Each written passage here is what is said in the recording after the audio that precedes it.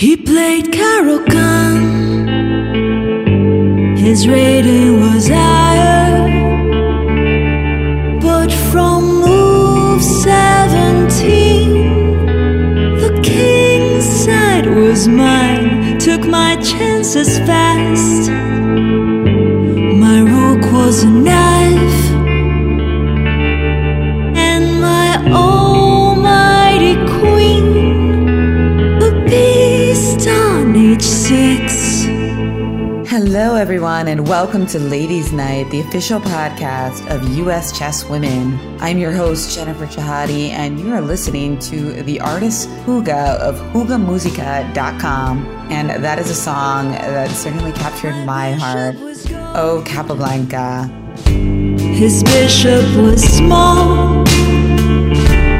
Thanks to everyone who supports the podcast through shares and reviews and Apple Live. If you want to get more involved in all we do at US Chess to empower girls and women through chess, please consider a tax-deductible donation of any size to our US Chess Women program and reach out to me with any questions. He has more experience, but I won't lose again. Hello, everyone, and welcome back to Ladies Night. Today, I have the amazing Annie Wang with us. She is an international master. She's only 18 years old. She's a gold medalist from the World Youth Championships, and she's also the reigning champion of the Pan American Junior Championship. That is a tournament for boys and girls. You may remember following Annie Wang's amazing performance. I keep using the word amazing. It's the alliteration, and it's also the fact that she's had a lot of great results. Annie nearly captured the 2018 U.S. Women's Championship title back in 2018, going all the way to a thrilling heads-up playoff against Nazi Pikidze and really capturing a lot of our imaginations and hearts. She's also a very good student. She plays piano. She's into track and cross country, incredibly diverse amount of interest. Annie, thank you so much for joining me. Thank you. I'm happy to be here. So you are you were a senior. We're recording this in the summer of 2020, a crazy summer, of course. So you're actually an incoming college student, isn't that right? Yeah, I'm very excited to go to college. But obviously the pandemic has been a bit disruptive in the overall scheme of things. So we're dealing with that so far. That's right. You were accepted into MIT, or you decided to go to MIT of all the different schools that you got into. And I saw an interview with you in 2018 at that U.S. Championship aforementioned with FM Mike Klein. And at that time, you didn't know where you wanted to go to school, but you said that you wanted to go to a good one. So you certainly fulfilled that. Can you tell us about the process? Yeah, so basically I started my college apps, as most people do in the summer before senior year, where I was basically just researching schools and then basically narrowing down my college list to the ones I wanted to apply to. I've been looking at schools for a while before that, not like any in particular, but more like whenever you ended up somewhere for a chess tournament, we just go and see all the colleges around. I remember in the 2018, the U.S. Juniors Championships, after the tournament, I went to see Wash U. And then I think one time in like 2015 or something, we ended up in New Hampshire for a girls tournament. And then we just went and saw like MIT and Harvard and all those Boston schools. So yeah, I've been looking into schools for a while, but then it was really in the summer before senior year where I actually started to cut down the schools because I had like a starting list of like 25 schools or something, but then obviously 25 schools is a bit many, and then you have to write a bunch of essays for them. So I cut it down to around like 15 schools, I think. But then since I'm a California resident, I had a bunch of UCs, like 4 or 5 UCs there. So really just like 10 private schools and the 5 UCs. And then throughout the first semester senior year, I worked on my college apps for my essays and then submitted them and then just hoped for the best after that. And then I was very happy when I got into MIT. Was that your first pick? It was not, actually. I got deferred early action, but then because I didn't expect that I would get into MIT in the first place, because I thought with like my extracurriculars, I'd be more suitable or like more easily admitted to one of the Ivies, because I don't have the really strong like math background that a bunch of MIT applicants like stereotypically do. So then when I got in, I was really surprised, but then I was also really happy. Well, that makes sense though, because I think they probably need, people like of all different strengths and different points on that like math continuum. I've been to MIT before for like talks, and they actually have like a really amazing art museum there called the MIT List Center. One of the board members of the World Chess Hall of Fame is actually the director of it. So I feel like they've really got a lot going on in like the arts and humanities area as well. Yeah, they do. I remember when we went to see the school, when we went to tour the school, the tour guide had like a huge emphasis on how MIT had more beyond just like the math and like the engineering component that we usually think it does, how their like economics program is like pretty strong too. And so is their like literature program. And they're not just like science only, there's majors outside of all the STEM stuff that you can do there. Did you write about chess in your college applications in general? And what about specifically for MIT? I did. I think for my MIT application, it was kind of different because since they don't go on the Common App, so they don't have like the long personal statement that most colleges go off of. They have like instead a few short essays. I only wrote one of them on chess, I think, and then the other ones were mostly unrelated to chess, like surprisingly. Like I think I wrote one on the community service or something, and then one on what I wanted to do in college. But then I remember my chess one, it was on like describe a community that really affected you as you were growing up or something. And I was talking about how when I was a kid, I spent a lot of time at chess tournaments instead of like all these like dance classes or like softball games that you see a lot of kids go through when they're young. So I was talking about how instead of being shaped by those activities with like soccer or like softball or dance, I was really shaped by playing chess with all these people and how I met all these cool people growing up and how I got to go to all these places to play in tournaments and how it was just really a big part of my life so far. Was there one specific story or anecdote that you pulled out for that essay about the chess community?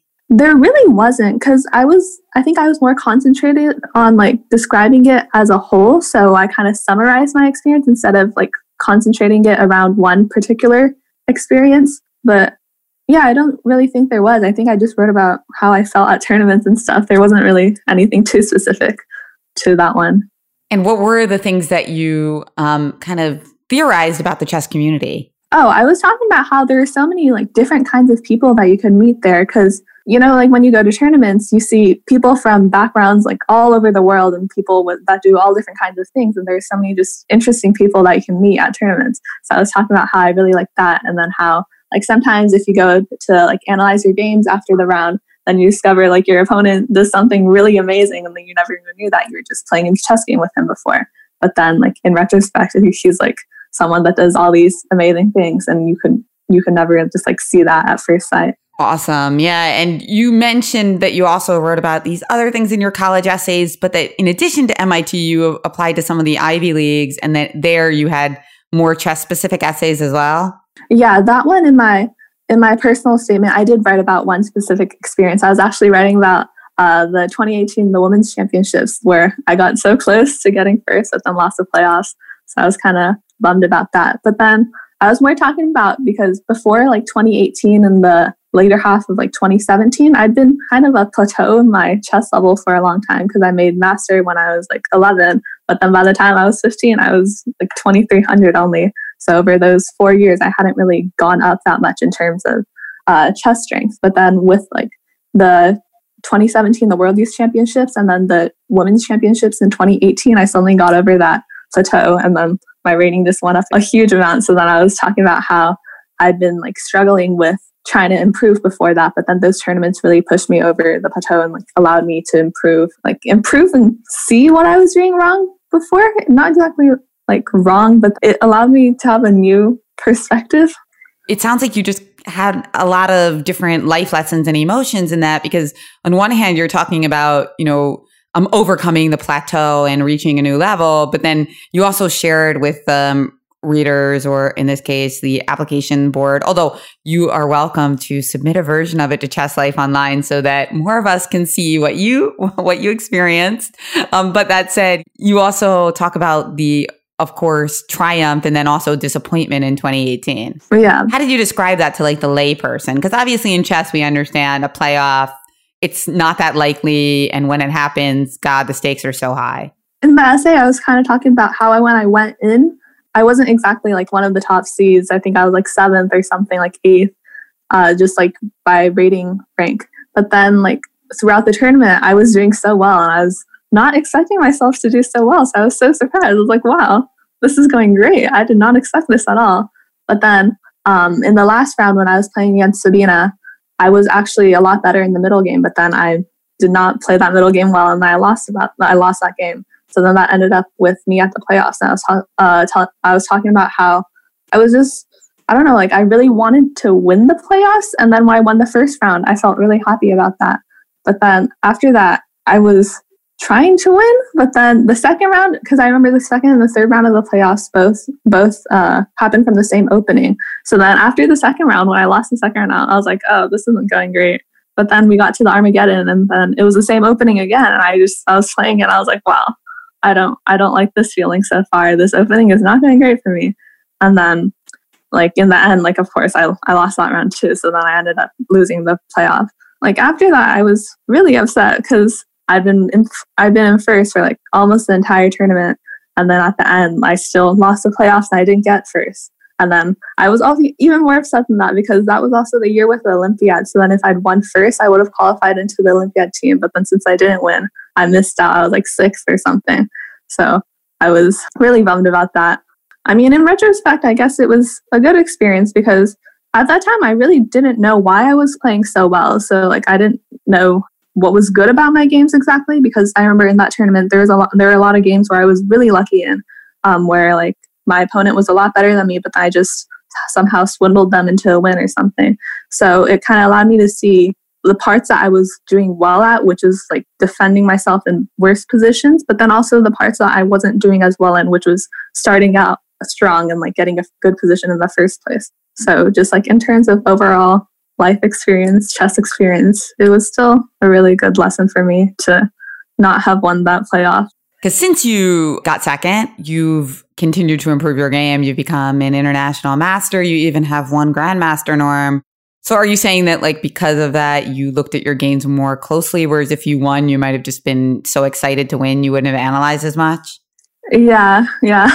If I won, I would have been so excited that like just, I don't know, for the next half year, I would have been like, wow, I won. And then I think I wouldn't have had that kind of motivation to try and keep improving as much. Because like when you almost win, but you don't quite win, it feels kind of bad. So then to use that as motivation to keep on studying, keep on learning, and then basically just improve my own level.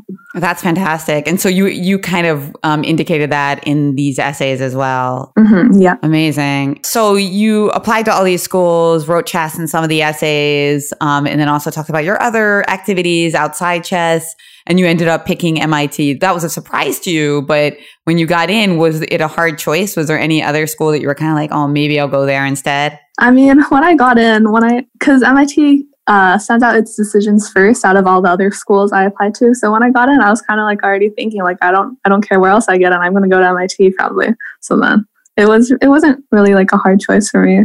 Aside from costs, because the only other school I was really considering was maybe like Berkeley or UCLA, because I'm in state for UC tuition. So like obviously the price is a lot lower than private tuition at MIT. But then aside from that, like in terms of academics and social life, MIT was really one of my first choices. And what do you plan to do there? Because you mentioned you talked about that as well. Do you already have an idea of what you want to study? I'm thinking of studying applied math, but then obviously I haven't done really like much with the kind of like academic side of that. I've really just been taking my normal math classes so far, so I'm open to exploration still. I'm sure you get this question all the time, but I do have to ask it. What are your intentions for keeping up with chess in college and beyond? I mean, I'm still kind of figuring everything out, because obviously in college it's going to be a lot harder to take like the 2 weeks off to play in tournaments every semester. So, I mean, like I hope that I will be able to keep on playing like the same way I have now, but then it kind of depends on how everything works out with my schedules and like my schoolwork and stuff like that. But I definitely intend to keep on playing chess. Like I'm not going to quit. Do you have like a goal in chess? Anything like specific that you'd like to achieve that you haven't achieved already? I'd like to reach 2,500 USCF.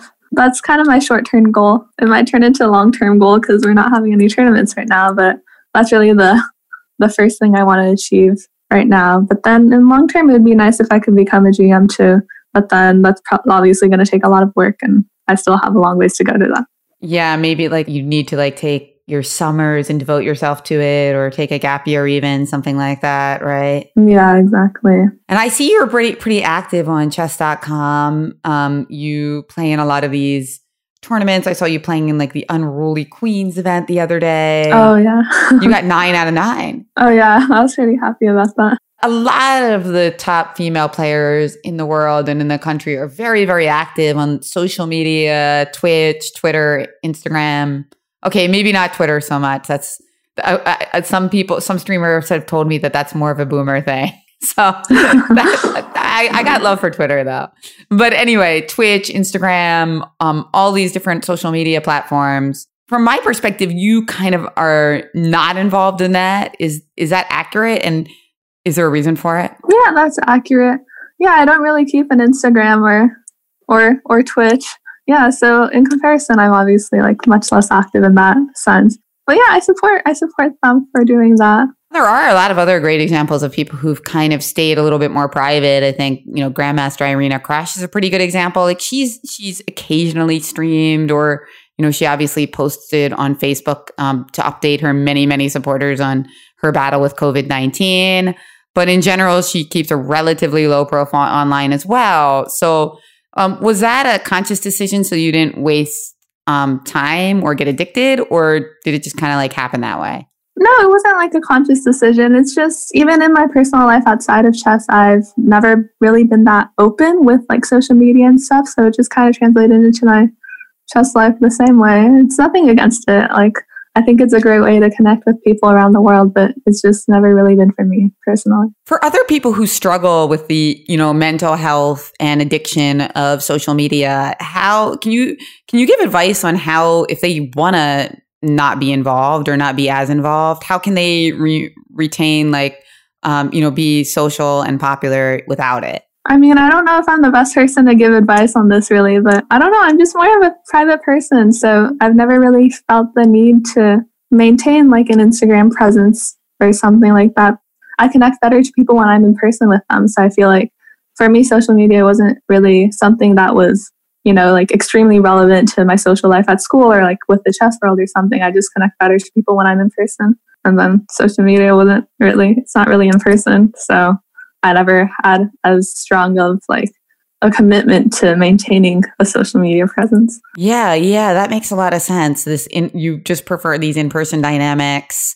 That must make this period extremely difficult for you. Yeah, it's been kind of funny. I'm in California, so we're obviously not doing too well with the pandemic right now. So I haven't gone outside for a long time. It's not been the best. Like I would have preferred a normal senior year, normal graduation, normal summer and everything. But then I think with the circumstances, we're just all doing the best we can. So it is what it is, and it's going pretty well so far. Are you finding time, because it sounds like you're somebody who relentlessly looks for the positives in things based on your description of the 2018 U.S. Championship. Is there something you're having more time to do that you maybe didn't have time to do before? Oh, I'm preparing for the upcoming academic year by trying to test out of some general ed requirements there. So yeah, I've been doing some schoolwork so far. And then just like, aside from that, I've been doing my chess stuff. There's aren't really any tournaments right now. So it's mostly been a lot of like blitz or rapid tournaments online. But then also like reading some books, just enjoying life. Reading books about chess or regular books? Both. I'm almost done with one of my chess books so far. So I've been pretty happy about that. Yeah, reading chess books takes a long time. And I think that is something I've heard a lot of people say, like, finally, I have a chance to read this magical book or that one.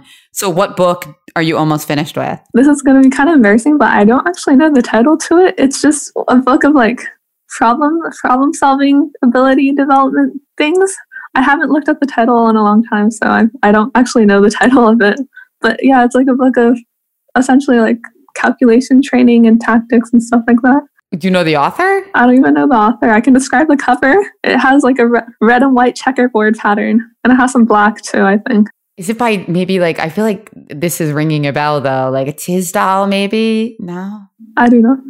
Could it be by Tisdall? All right, well maybe you can email me later and I'll include it as, well, this is actually a very sophisticated quiz, guys. So You can tell us from this. And then what about like regular books? You read a lot of regular books as well? Yeah. Yeah, just there's been a lot of new books coming out this summer, so I've been reading them. Can you give me an example? Because so during right before the 2018 Women's Championship, I started reading this trilogy, like the Daevabad trilogy. So then the first book I read right before that championship, but then the other ones weren't out yet. So then the third one, the last one, finally came out this summer, so I read it. What trilogy is that again? The Daevabad trilogy, Daevabad. Oh, okay. All right, great. So you're into, is it like an adventure fantasy thing? Yeah, it is. Nice. That sounds like a good activity for the pandemic. But what about like the physical aspect? Because I know that you are also a runner, track, cross country. Are you able to do that these days or not as much? I mean, my parents aren't really comfortable with me going out right now, so I've replaced running with jumping rope instead. So it's become jumping rope is my new exercise now. Jumping rope is incredibly difficult. Yeah. Yeah. I mean, it's really hard, right? Yeah. The first day I did it, my legs were dying. I just wanted to fall over, collapse at the end. But it's gotten easier. How many minutes do you jump rope for? Oh, I usually do it by number of jumps. So a few thousand jumps, 2,000 to 3,000 usually. Wow. It takes around half an hour, 45 minutes. Wow. Yeah. Well, if you're getting bored of that, I could, I feel like one thing that sounds like somebody like you would like is these different CrossFit style WOD type workouts where you do a combination of jump rope and burpees and things like that. My brother's a good resource. My brother's a great resource for that as well, just because it does sound really awful, 30 minutes straight of jump rope. It's come on, mix it up. Yeah, it's kind of boring, but it is what it is, Yeah, you get your heart rate running. That's important. So yeah, tell me more about your other hobbies outside chess. Which ones are you most attached to? And do you think you're going to continue with those after high school? I mean, to some extent, I've already seen how some of my hobbies I used to be really attached to in the past aren't so important in my life now. Let's say piano, for instance. I started even before I started playing chess, when I was 5 or something. But then nowadays, I'm really not practicing much at all. It's kind of gotten replaced by chess and just schoolwork and other things. And I just didn't end up having that much time for it in the end. But I still like playing. It's just, it's not as much of a commitment for me anymore. It's more casually sometimes I'm oh, we have a piano in the house. Maybe I'll play for a few minutes. But it's not so much as practice, every day practice to improve yourself. It's more just for, sometimes I like doing it. And then it's just enjoyable in that sense now. My hobbies have definitely changed throughout high school. And I expect them to change more in the future too. So I'm kind of looking forward to what I'll discover in college and what my new hobby is going to be after I graduate. What do you think? Is there something you've always wanted to explore or get good at that you've never gotten a chance to because you're so busy? Not anything specific, but I've always really wanted to have the coordination to play soccer or something like that. Because I'm not very coordinated with my feet and my eyes. The hand-eye coordination is not there for me. So then being able to get that under control and then be able to play soccer well would be not even that well, just marginally okay. That would be pretty nice for me. Yeah, that's interesting because you're obviously good at track. So you have a leg up there in that you're not going to run out of breath, but you just have to work on your coordination. With chess, now that you're spending so much time at home, how have your study habits changed? You mentioned reading more books. Are you also still working with your coaches? I know you've had a lot of great ones, including Melik is your current coach, right? Melik Katian? Yes. I think I've started playing a lot more Blitz, to be honest, now that I'm at home so much. Because before, I never really played much Blitz, but then nowadays, since we don't have our classical tournaments, I've been playing a lot of Blitz tournaments and rapid tournaments and just tournaments with shorter time controls, really. So I think that's been the biggest change. And aside from that, I think it's honestly been pretty much the same as previous summers, because usually in summers, most of my summers have a lot of chess tournaments in them, so I have to prep for the tournaments beforehand, right? So then I spend a lot of time prepping before the tournament so then I can go play in the tournaments. But now I'm just prepping for the tournaments, but the tournaments aren't here yet. So I'm just still prepping for them. Yeah, and I have noticed your name in a lot of these Blitz tournaments online. Do you mind if I mention your name on the air? Oh, sure, go ahead. Or is it? It's not. Yeah, I wasn't sure if it's private or not, but you do have your official FIDE titles on it. The Happy Farmer. Where'd you come up with that name? Oh, it was because I made my chess.com account when I was really young. So like I remember back then I was really obsessed with Jolly Ranchers, like the candies. So I wanted to name myself the Jolly Rancher, but then the Jolly Rancher was taken. So I had to find synonyms for them. So then Jolly became Happy and Rancher became Farmer. So now I'm the Happy Farmer. Oh, amazing. That's a good story. I never would have thought of that. That's like one of those riddles where they ask you to like figure out the reason or something. And it's, gosh, the Jolly now whenever I see your name on chess.com, I'm going to be hungry for a Jolly Rancher. What was your favorite flavor? Oh, I like the blue raspberry ones. Also the cherry ones. So you still like them? Oh, of course, yeah. You say you've been playing a lot more Blitz, and I noticed also that your rating is going up in Blitz. Do you have any tips on getting better at Blitz? I don't know if this is so much as of a tip as just like a general trick, but I discovered that if you make the board smaller on chess.com, you can move the pieces a lot faster. So like if you're playing Blitz and then you don't have a lot of time left, it's really useful for that. So that's my one tip for playing Blitz. But aside from that, it's just like play a lot of Blitz and you'll get better. Yeah, I agree with you on that tip, actually, because not only can you make the moves faster, but sometimes I feel like you mentioned hand-eye coordination earlier, like looking from like A1 to H8, if it's too big, is kind of hard. Yeah. You don't see that move, that queen move. Yeah, it helps to have the board smaller. Obviously, you also train online and puzzles and all that type of stuff as well. So how many hours, it's funny because usually when you ask people how many hours they study chess, it's like a ridiculous question because everybody's schedule is so different from week to week. But these days with people at home so much, it's actually a very valid question. I mean, it kind of depends. Some days I just like don't study as much, but usually, I don't know, I say probably at least like 4 hours-ish between like reading books and just like reviewing like my games or like looking at openings and stuff, and then like chess.com stuff, probably like 4 hours-ish. 4 hours, and then do you still do lessons with Melik and other trainers? Oh yeah. How often do you do those? Oh, once a week with Melik. And you've been doing kind of online chess lessons ever since you were a little kid, right? Not so much when I was a little kid. For some reason, like I always had in-person chess lessons until I was like 13 or something, but then I think we got a coach that lived far away from me. So then we had to do online ones, and then since then it's been mostly online. So I'm pretty used to it by now. Yeah, because it's so convenient. Yeah, and you get to save time from like resetting positions and stuff. So, but Melik is actually from your area as well, right? Yeah, I see. But you just now, well, of course, now doing online lessons makes a lot of sense. Yeah, even before though, I think we were just too lazy to drive over there every week, So yeah, it's easier to have them online still. Yeah, and what would you say about Melik?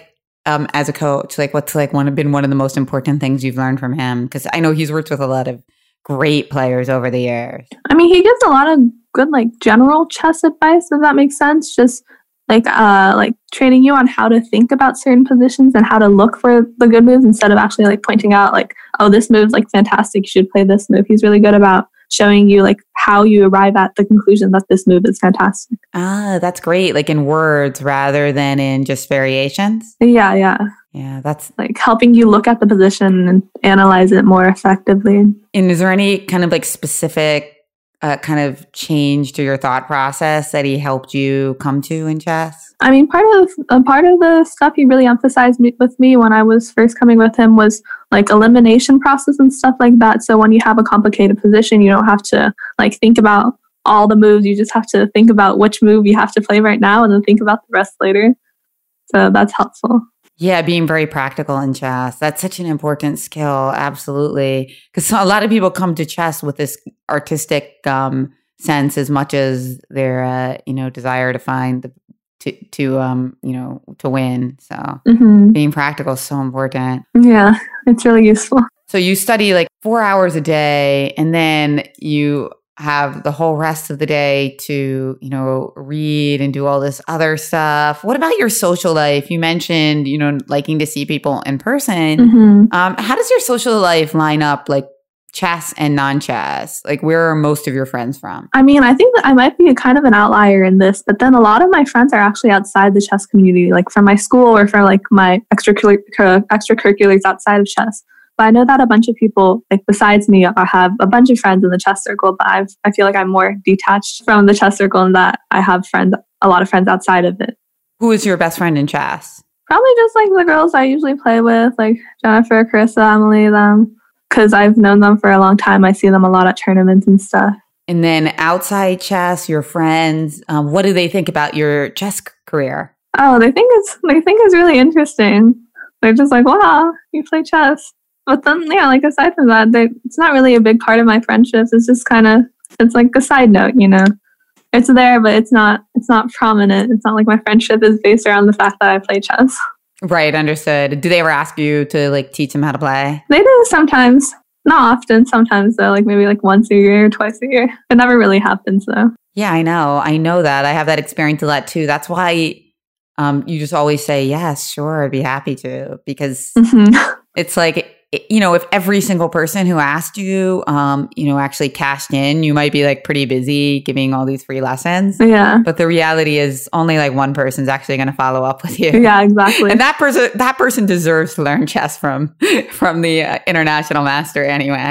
Yeah. I know it might be a bit of a sour note, but has MIT decided yet what they're going to do with the fall semester, and you know what's up with that plan? They are only allowing seniors and students with special circumstances back, so I will be at home throughout fall as well. Yeah, how's it been to like process that news? I imagine it must be very difficult. Yeah, I mean it's obviously upsetting because everyone says that like your first semester at college is really like an integral part of your overall college experience. So not being able to have that in person is like definitely a big disappointment.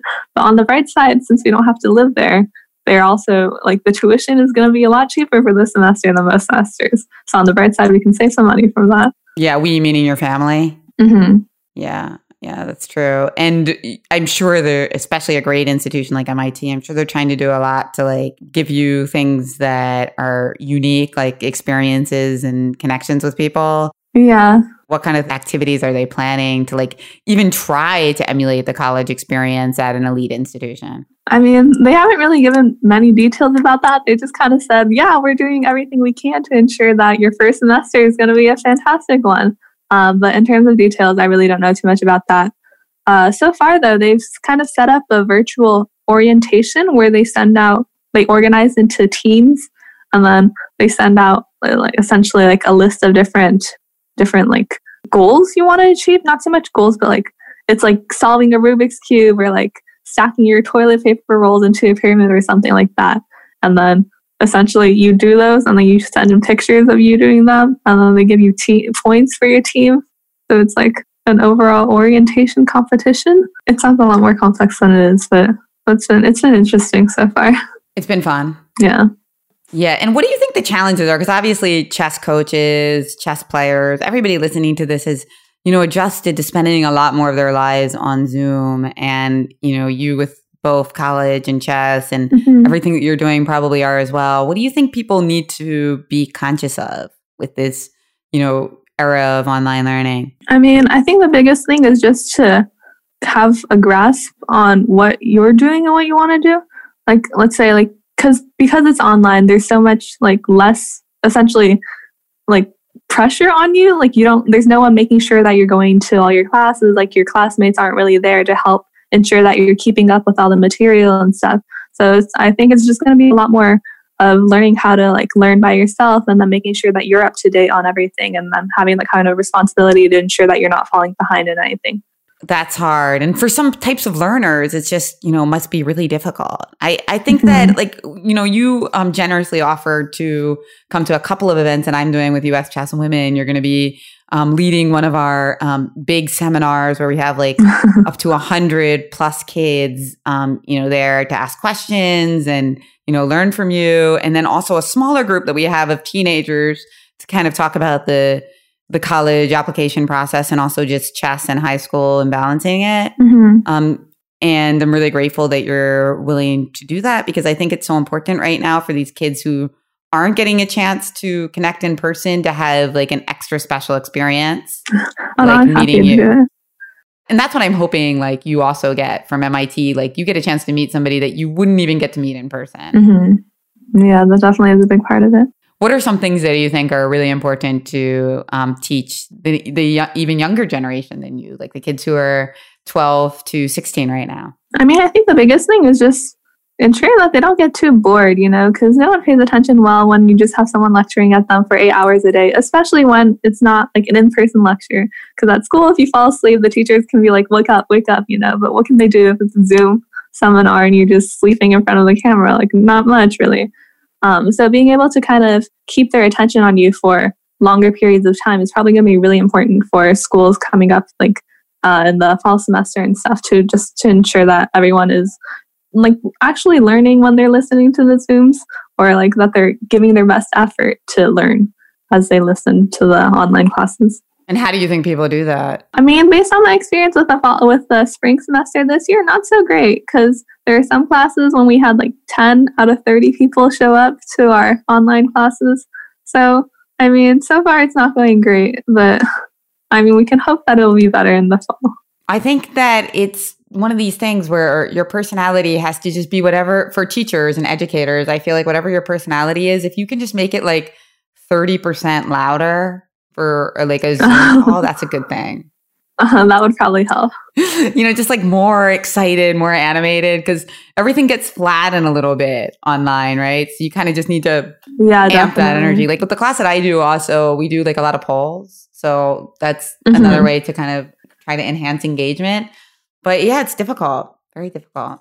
But you know, at the end of this, I'm hopeful that people will be able to like take some really good lessons out of this, and you know, maybe learning will be enhanced long term, because there will be like a lot. We'll see what we can, what we really need and what we lack, and what was actually done better online.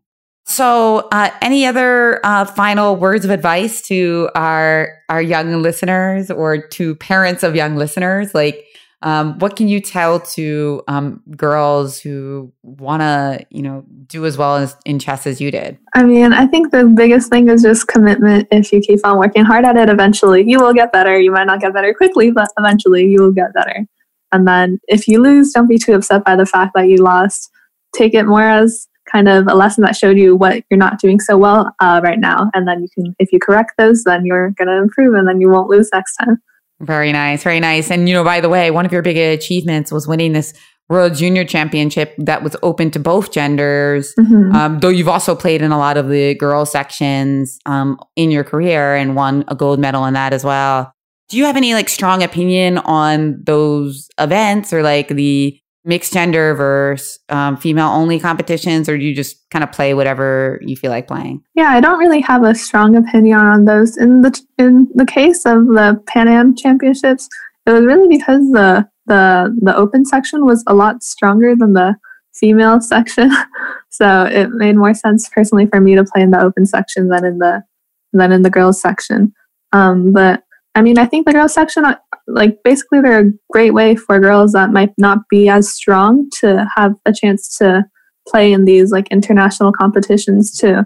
But then having the open section be like an open section also ensures that they can play in the open section if they want to, which is also good for them in like the long term. Did you ever have a tough decision where it was like you were invited to the women's or girls and open, and you had to like decide which one to play, and it wasn't that obvious? I mean, not really. I think the biggest one might have been with like the 2018 Juniors Championships, because they invited me as a wild card to the opens side, but then of course like I also had the invite to the juniors, the girls juniors side. But then I think even in that case it was a pretty easy decision, because personally I like playing when I'm not like a higher rated player in a tournament. Like I like being one of the underdogs, so then it's like more motivation for me, instead of seeing it as like I have to win this round because I'm higher rated. I'm like, I have to try my best and then see how far that takes me because I'm lower rated. So I think that's just the kind of tournament I like playing. So even that wasn't too bad of a decision. It was pretty obvious for me that I was going to go play in the open side. Nice. That's great. And I think that you have a really positive attitude about so many things, which is a great quality, because Maurice and Yaz always make fun of me about that. So now I can tell them Annie Annie, get her on. Yeah, I support you. Well, thank you so much, International Master Annie Wang, for taking some time with us for Ladies' Night. Oh, thank you. I was happy to be here. If you like what we're doing at US Chess to encourage women and girls to explore STEM fields, accentuate confidence, and approach an even ratio with a focus on intersectionality, your donation to our US Chess Women programs is always appreciated and tax deductible. The US Chess suite of podcasts, including Ladies' Night, are produced and edited by Jason Andre at 7 Season Films, Photography and Media. Please visit 7seasonfilms.com to find out how to start your own podcast. Don't forget to listen and subscribe to all US Chess podcasts, from One Move at a Time, Cover Stories, and Chess Underground. Till next time, may every night be Ladies' Night. Now according to Stockfish, I got it all wrong. After slightly advantage, I had nothing but my dear Capablanca. You tell me we'll learn more from our defeats. Who needs victory